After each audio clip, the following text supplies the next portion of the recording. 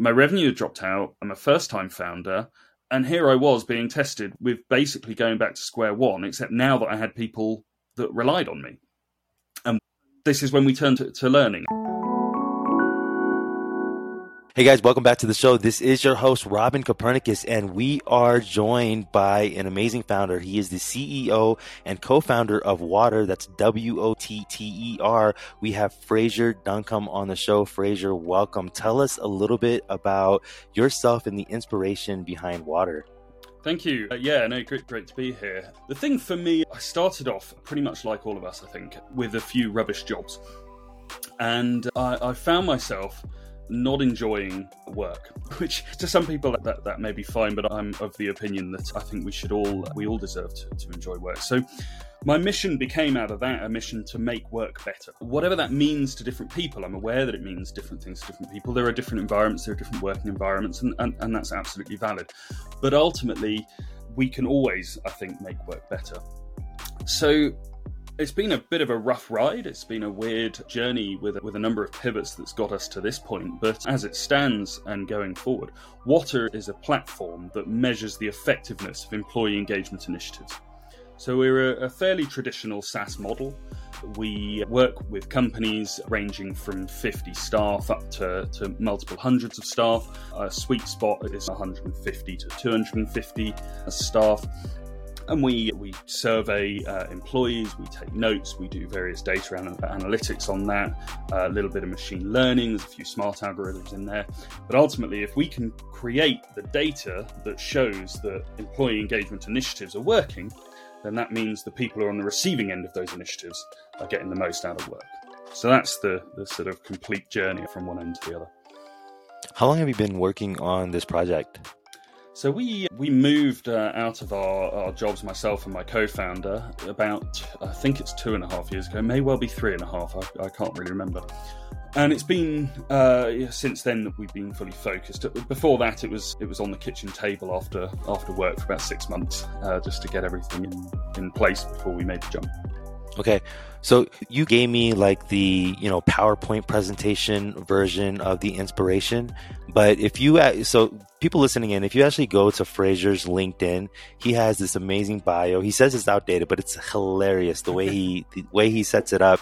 And one of the sources of inspiration was actually a little bit of liquor and also a lot of red meat. This episode is a very special episode. Smoke them if you got them. Bring your glass, because actually, let's see, Fraser, hold your glass up, toast it. Fraser actually brought a glass of whiskey to the invite, and in his LinkedIn bio, he actually mentions that a lot of people compare him to Ron Jeremy. And if you were actually able to meet Fraser, really witty guy, really blunt, I would definitely say like very Ron Jeremy-esque. How did you come up with the bio, and how would you actually change it to encompass the kind of pivots that you've been on? So I started off as a sales manager with a team, and I have always been a far bigger believer that the carrot's greater than the stick.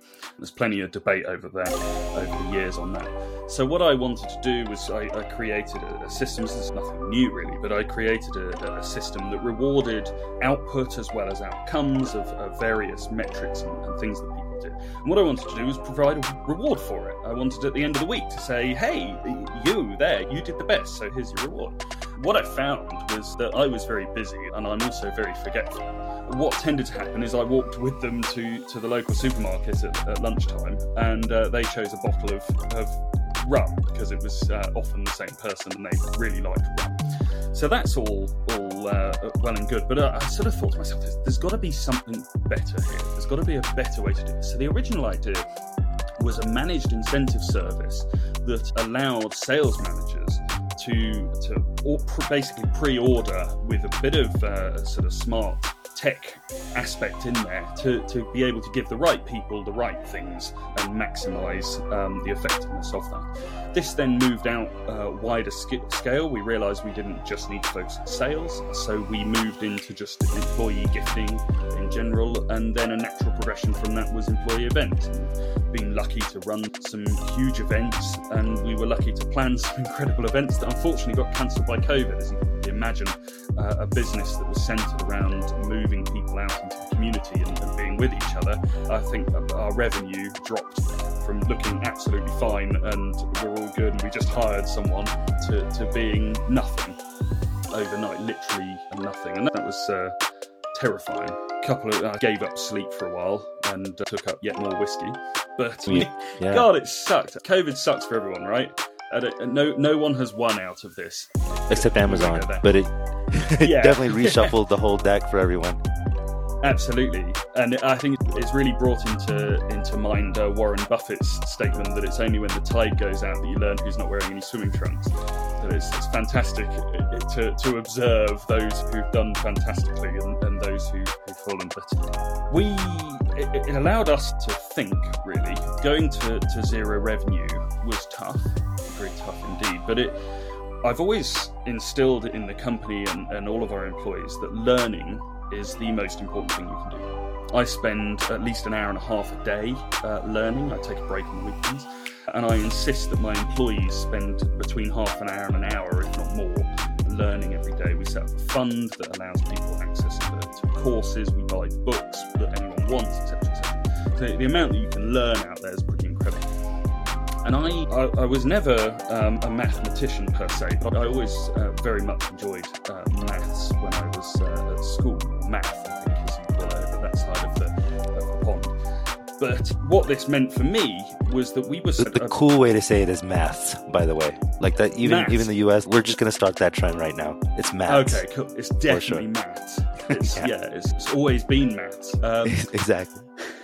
I actually do have a question for you with this COVID thing, because this is serious, right? Your entire business is wiped out. Your revenue went down to zero. And I'm actually surprised you're thinking about learning. Walk me through how you were feeling in this, when you were in the state, how much runway you actually had, and what kind of decisions you're making. Because a lot of other founders would think, okay, now I have to start laying off people, or what do I do? And you're actually thinking about learning. What was the thought process? How much runway did you have? And how did you balance all these, different decisions and go towards this one?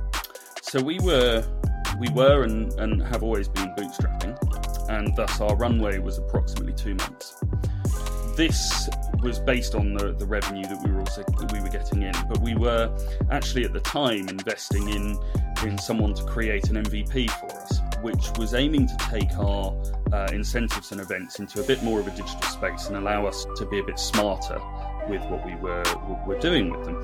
And I still remember and still hate the conversation where I had to call another small company and tell them that I wasn't going to be able to pay them, and that I'm afraid there weren't any questions, there weren't any ifs, and there weren't any buts. We just had to cut ties. From a contractual point of view, it was a force majeure. COVID had hit, and I had to make a decision.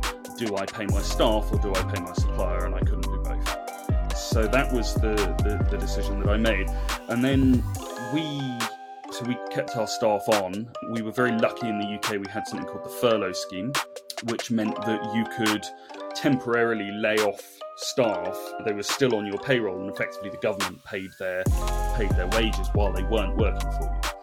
But I mentioned earlier, we'd hired someone just before this happened who we'll come back to later, because he's a real winner out of the learning. But we had two people at the time who we had to put on this furlough scheme. And unfortunately, I'd love to be able to sit here and say we turned things around, and they... How big is your... But they're not. How big is your team size at this point? We're 6. Okay. So we're by no means gigantic. I think far from, but no, it's six of us. We also have a healthy board. Our board is actually also 6, although 3 of the company are on the board, so there's 9 in total. But that's been... So you have 6 people on the team, 2 are... Yeah, sorry, it was 5 at the time. 5 on the team, 2 are furloughed. Yeah, so we're down to 3, and we're very limited by the government on what we can do. But with those furloughed staff, effectively, we can do nothing. And if we want them to work, we have to pay. It's fair enough, really. But unfortunately, as I've mentioned, no runway, suppliers being dropped. We're just in a situation where the money's tight, and that's that, really. So a few difficult decisions back to back. And initially we started looking at what can we do in this space. I think I had a lot of conversations at the time with HR directors who are my decision maker when it comes to these companies. And I asked them, it was the question I always ask, how long do you think we'll be until we're back in the office? And this is in March. And without fail, the answer was May. And I thought, there's something a bit wrong here, isn't it? But I think we all thought that, weren't we? We were all terrified. We all didn't know what this was going to do. I remember reports coming out that the army were getting ready to help in terms of the police not being able to operate. And so there was this terror, and yet this weird kind of, maybe it's a British thing, feeling that we were all going to be back to normal in only a month or two. And so we were trying to create a system where people could have virtual events or have gift boxes, packages, etc. And we received a little bit of success from this, but no one felt that what we were doing was important because they felt that this was only going to come to an end in 2 months' time. And therefore, we'll just focus on what we're going to do then. We don't need to worry now.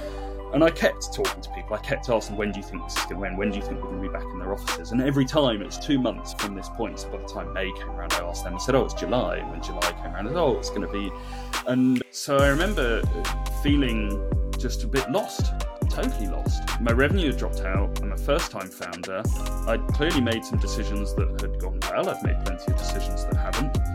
And here I was being tested with basically going back to square one, except now that I had people that relied on me, and one of whom I couldn't furlough. This is when we turned to learning. We'd been learning before, but I think this is where we really ramped it up. And I mentioned earlier, I've always had a thing for maths, but I never delved into coding. And I'd always felt that it's like, I'm here, I'm a sales guy. I actually started life as a carpenter. Coding's not me. And coding's for that guy over there. And so if I need code, then he's the guy I go to. But it was my co-founder turned around to me once in a meeting and said, Fraser, I've been learning Flutter, which is Google's latest language for mobile development. And he says, I think if we want to build an app, I think I can do it. And I remember rolling my eyes and laughing and saying, no, you can't. Which luckily my co-founder expected, so he wasn't too pissed off with me. But he convinced me, he kept going, he said, seriously, like, I've done a little bit here, like, it's not going to be the best thing in the world, but it's going to be there, it's going to work, it's going to be fine. And I'm thinking, Christ, looking out the window, picturing the zombie apocalypse and thinking, God, what else can I do? So I said to Paul, here's your brief. If you can make this work, then it's a goer. And off the back of that, I started learning to code. And off the back of that, Jamie, the chap that we couldn't furlough, learned to code. And I'm now, hopefully, fairly close to being a Google data engineer. Oh, my phone's just... I've got a Google phone. They're listening. Yeah, that's it. They go, yeah. What's that? He's talking about us. I'm looking to become a qualified data engineer. Paul has gone from strength to strength in Flutter. We're just in the process of releasing our web app, which is done off the same code base as our mobile and both our Android and iOS apps. Jamie he was already, had knowledge of HTML and CSS, but he's now pretty fully fledged in Python and JavaScript. So it's been a really interesting ride just to sit there and say, what can we learn here? What can we do? And so that was when we built this product and said, okay, data's what we need now. If we're going to, it's one thing to manage people's events and incentives. It's an incentive management company. It's an agency, that's fine. But to really get value in the way that we saw it, what we had to do was access the reason why these decisions were being made. Why are we renting out a historical vessel for an end-of-year party? It was amazing. The Royal Navy ship, unfortunately, got cancelled due to COVID. But we sat there saying, this is great. Is it going to work? And we realised that there was a real opportunity there. And so I spoke to a lot of people. I think there's a theme here that I like speaking to people and getting their input on it. I'm aware that I'm doing most of the talking here, so perhaps I'm not. No, Fraser, this is insane.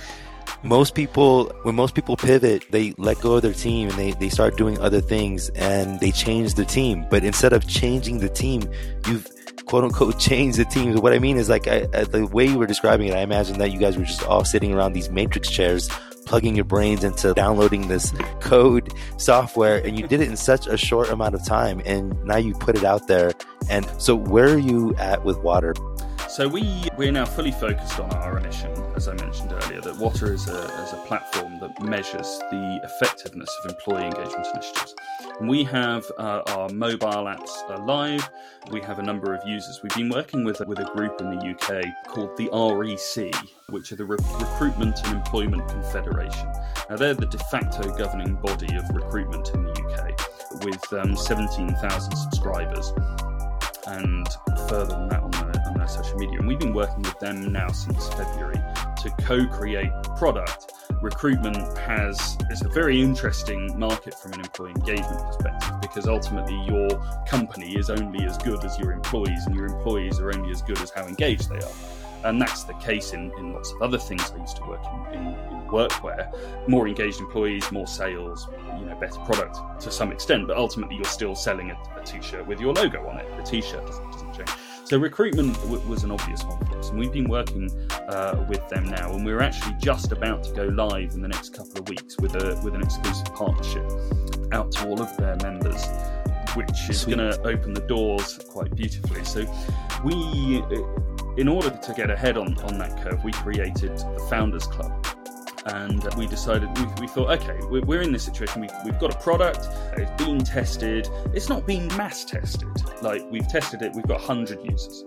So 100 users is great. It gives us some really interesting feedback, it gives us a lot of insights on how it's working. We can look at metrics on how people are navigating the app, and we can improve UX with that. But it's not 10,000 users, it's not 100,000 users, it's not 1 million users, both from a learning perspective and, of course, a revenue perspective.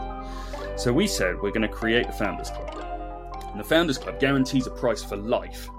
So we charge, but we charge £3.50 per employee per month for life. And regardless of, we're working on a price closer to £8 a month once we get out of the Founders Club, but the Founders Club will never be effective. And then we're setting up, through our links from events, we've set up, there's a rather well-known place in the UK called Goodwood, which you may not probably haven't heard of. A Festival of Speed is a sort of global event that's held at Goodwood. But we're going to invite all of the founders every single year to an event that we throw to get them not only to talk to each other about how they use our product, but also, of course, talk to us. So if we can create these channels of trusted people that we can go to and say, hey, there's this new feature coming out, what would you like to see in that feature? Or here's something that we're working on in the long run, what's the most powerful thing for you? If you could have one of this list, or choose whatever the question is, by gathering that answer, we can make sure that we're constantly working at the sort of cutting edge of what the customers want, because ultimately, like, they're the important people, right? Their opinion matters far more than mine does. I can sit here and say, I want to do this, that, and the other. But if the customer wants something, especially if customers en masse want something, that's the direction that's important. How many users are on your app right now? As in, at this exact moment? Yes. Or none, because I can say that without looking, because it's Sunday evening. So we're very. Let me check my reports real quick. Yep. Yeah. No, there's zero right now. As a company-based SaaS platform, our peak time is Friday afternoon. So we send out an email notification and a push notification on Friday afternoon, and we have a specific question every Friday. We simply ask, "How's your week been?" We ask every single user. I guess I didn't mean like in real time, like right now, but just how many users are signed up on the platform? 100. Okay. And then, so I'm guessing these are the end users. If there are 100 users, how many companies are actually signed up? Okay, so that's amazing. You have 2 companies that you signed up. How long ago was this when you signed them up?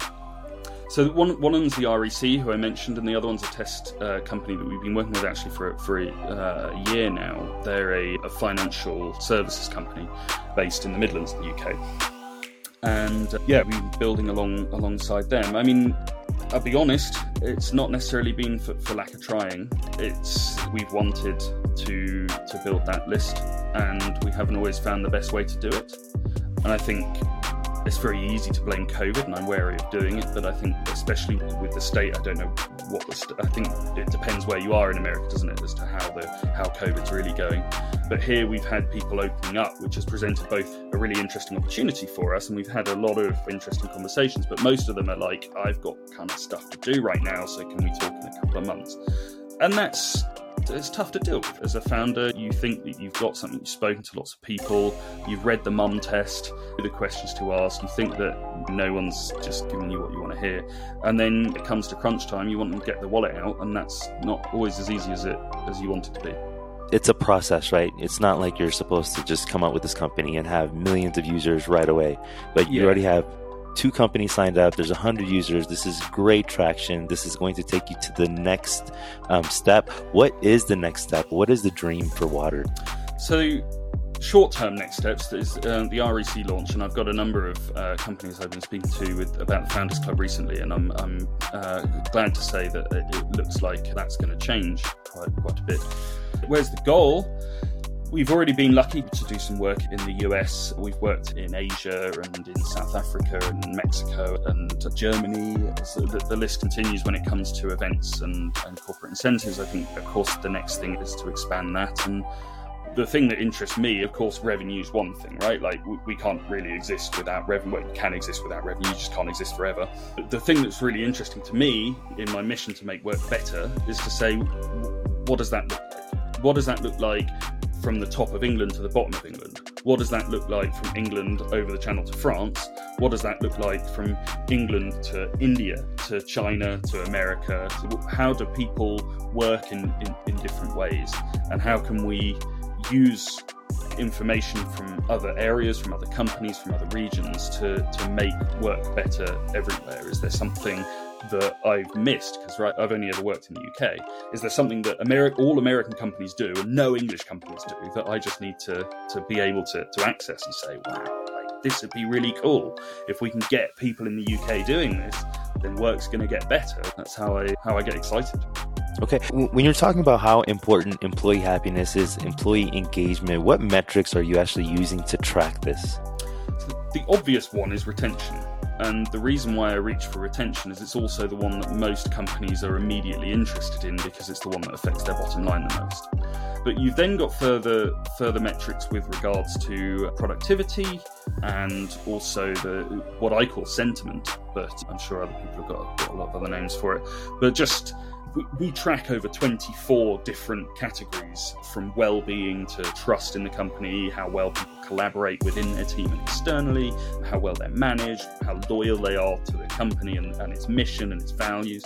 So, yeah, you've got some various things there. You've got as I say, the initial retention of people sticking around. You've got the productivity that they're creating, and then you've got this sort of sentiment that allows you to pull the levers and create things further down the line. I think that's really where we come into our own. That it's not difficult to track retention. You simply look at how many people joined, how many people left that you didn't want them to leave, etc., etc. You can metric all of that, but you're always looking at it after the fact, and normally you've got a bit of a knock-on delay. So if people, it's largely agreed that people show signs that they're going to leave a position about 9 months before they do. They start to drop off in productivity and all of that. If you're looking at retention data from the last year, potentially you're like 18 months behind the curve. You're constantly kind of playing catch up on a game that's moving on all the time. So what we want to do, and where these metrics get interesting with regards to, as I say, alignment with values, or whether people feel that they can collaborate with team members from other teams, is you can start spotting the problems far before they hit your retention stat, and actually you can adjust them before your retention stat drops, and you can actually preemptively increase it instead. I think we can all see where the benefits are for the company of that. Okay, so the main metric that you're tracking is retention, and you've mentioned some of the advantages and disadvantages of doing that. In terms of tracking engagement, like, this is so important. I'm not sure if founders actually realize how important company culture is and how important employee engagement is, because just what you were alluding to a little bit earlier, right? If your employees aren't happy, your customers will definitely not be happy, because that's when they interact. If you have unhappy employees, it's going to piss off customers as well, and they're not going to be able to, they probably won't want to do business with you just because they've had this kind of negative experience. In our organization, we actually focus on culture so much. So we have a culture book instead of an employee handbook. A lot of these tips and tricks that we've learned is actually from this book called Delivering Happiness. Have you read this book by Tony Hsieh? I think it's next on my Blinkist list, actually. Oh, you're gonna love this book. So Tony, he's the CEO of Zappos. He's done like a lot of unique things that most people don't do. And he's very non-conventional. This is why I like him as a founder. So one of the things that he used to do is he would offer a quit bonus after the training period. So this is something that we've actually implemented into our organization as well, where after a person is done with their training, we will actually offer them 1 month of salary to quit. And if they quit, then we know that we got rid of a good, bad hire. But if they stay on, we know that they're committed. We also track every aspect of the employee journey. So in terms of onboarding, training, etc., we're the metric that we're tracking is the ENPS. Have you heard of this? Yes, we use ENPS. Yeah. And I was actually thinking while you were talking about your app, if I can just have this automated and have it so easily, because right now it's a manual process. We have to send out surveys, we have to do all these things, but it's so important that even as a young startup, this is not something that I want to neglect. So we do face a lot of time. So I think what you're building with Water is really needed. I hope a lot of founders actually do appreciate what you're doing, because this is so important. Other founders believe it's a nice to have, but I actually believe that it's way more than that. It's not a nice to have. This is the foundation that you need to have to build a resilient company. I totally agree. It's amazing. It's so obvious the difference between an engaged employee and a disengaged employee. And when you see the work that someone who believes, all business people complain that no one else loves their company as much as they do, right? Or most founders at least. So you sat there and you're like, I love this company, I get it, I want this, and yet I can't make that person do the work. And I think if you can get to the point where your staff love the company as much as you do, then it's incredible what you can achieve. And I think that's what you're saying there. If you can make that your focus, Richard Branson says, if you look after your employees, they'll look after your customers, exactly as you just said. You have a lot less worries, right? If you know that your people love the company. And I think people get sidetracked in what does this mean? Does this mean pool tables in the office? Does this mean pizza on a Friday? Does this mean company drinks? And actually, it does. What it means is really clear direction, letting people know exactly where they are. Especially if you've got a younger employee sort of workforce, you need to give them autonomy to let them get on with things in their own way. And where I've struggled with that as a founder is you have to come to a realization that there are other ways to do things that are just as good as the way that you think you could do it. So I catch myself a number of times being like, oh yeah, no, that's not how I would do it. But actually, if I put that aside, it's really good and I really like it.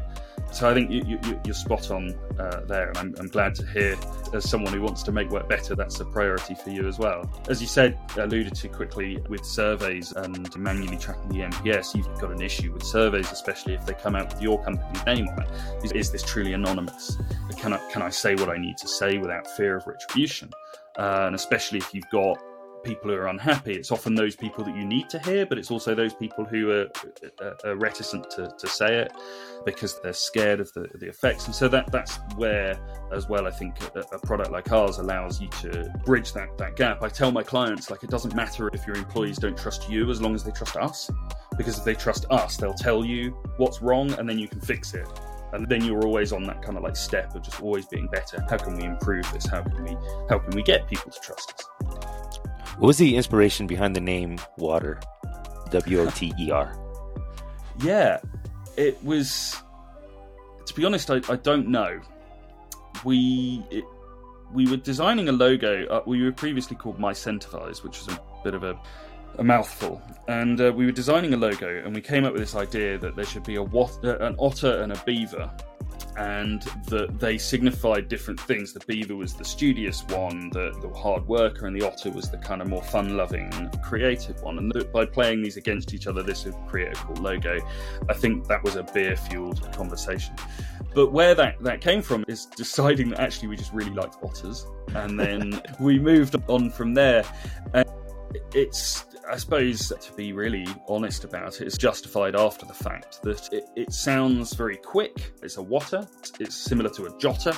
It's about getting in, getting out. We wanted something that was fast and dynamic. And when we just sat there and said, "Hey, how about water?" it seemed to fit that really well. And the response to it's been good. So no need to change it.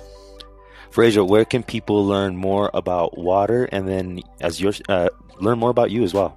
So I'm reasonably private, but do get in touch with me on LinkedIn if you want to have a conversation. I'm always open to chats. If someone messaged you, if someone messaged you with a bottle of whiskey, would you say no to that? Oh, no, of course. No, I think the invite is even in my bio, right? So definitely get in touch. I'm always up for a chat. In terms of the company, our website is water.me. So there's plenty of information on there, and there's plenty of ways to get in touch. There's a chat function on there as well. And so, yeah, I'm game to talk to anyone, really. Fraser, you are amazing. Thank you so much for sharing your stories of resiliency. There was a lot of scary moments out there, but you're figuring it out. You're taking it one day at a time. And for a first-time founder to be able to pivot and be as resilient as yourself, like I see big things happening for water. So thank you for coming on the show and sharing your story. And everyone else, we will see you on the next episode.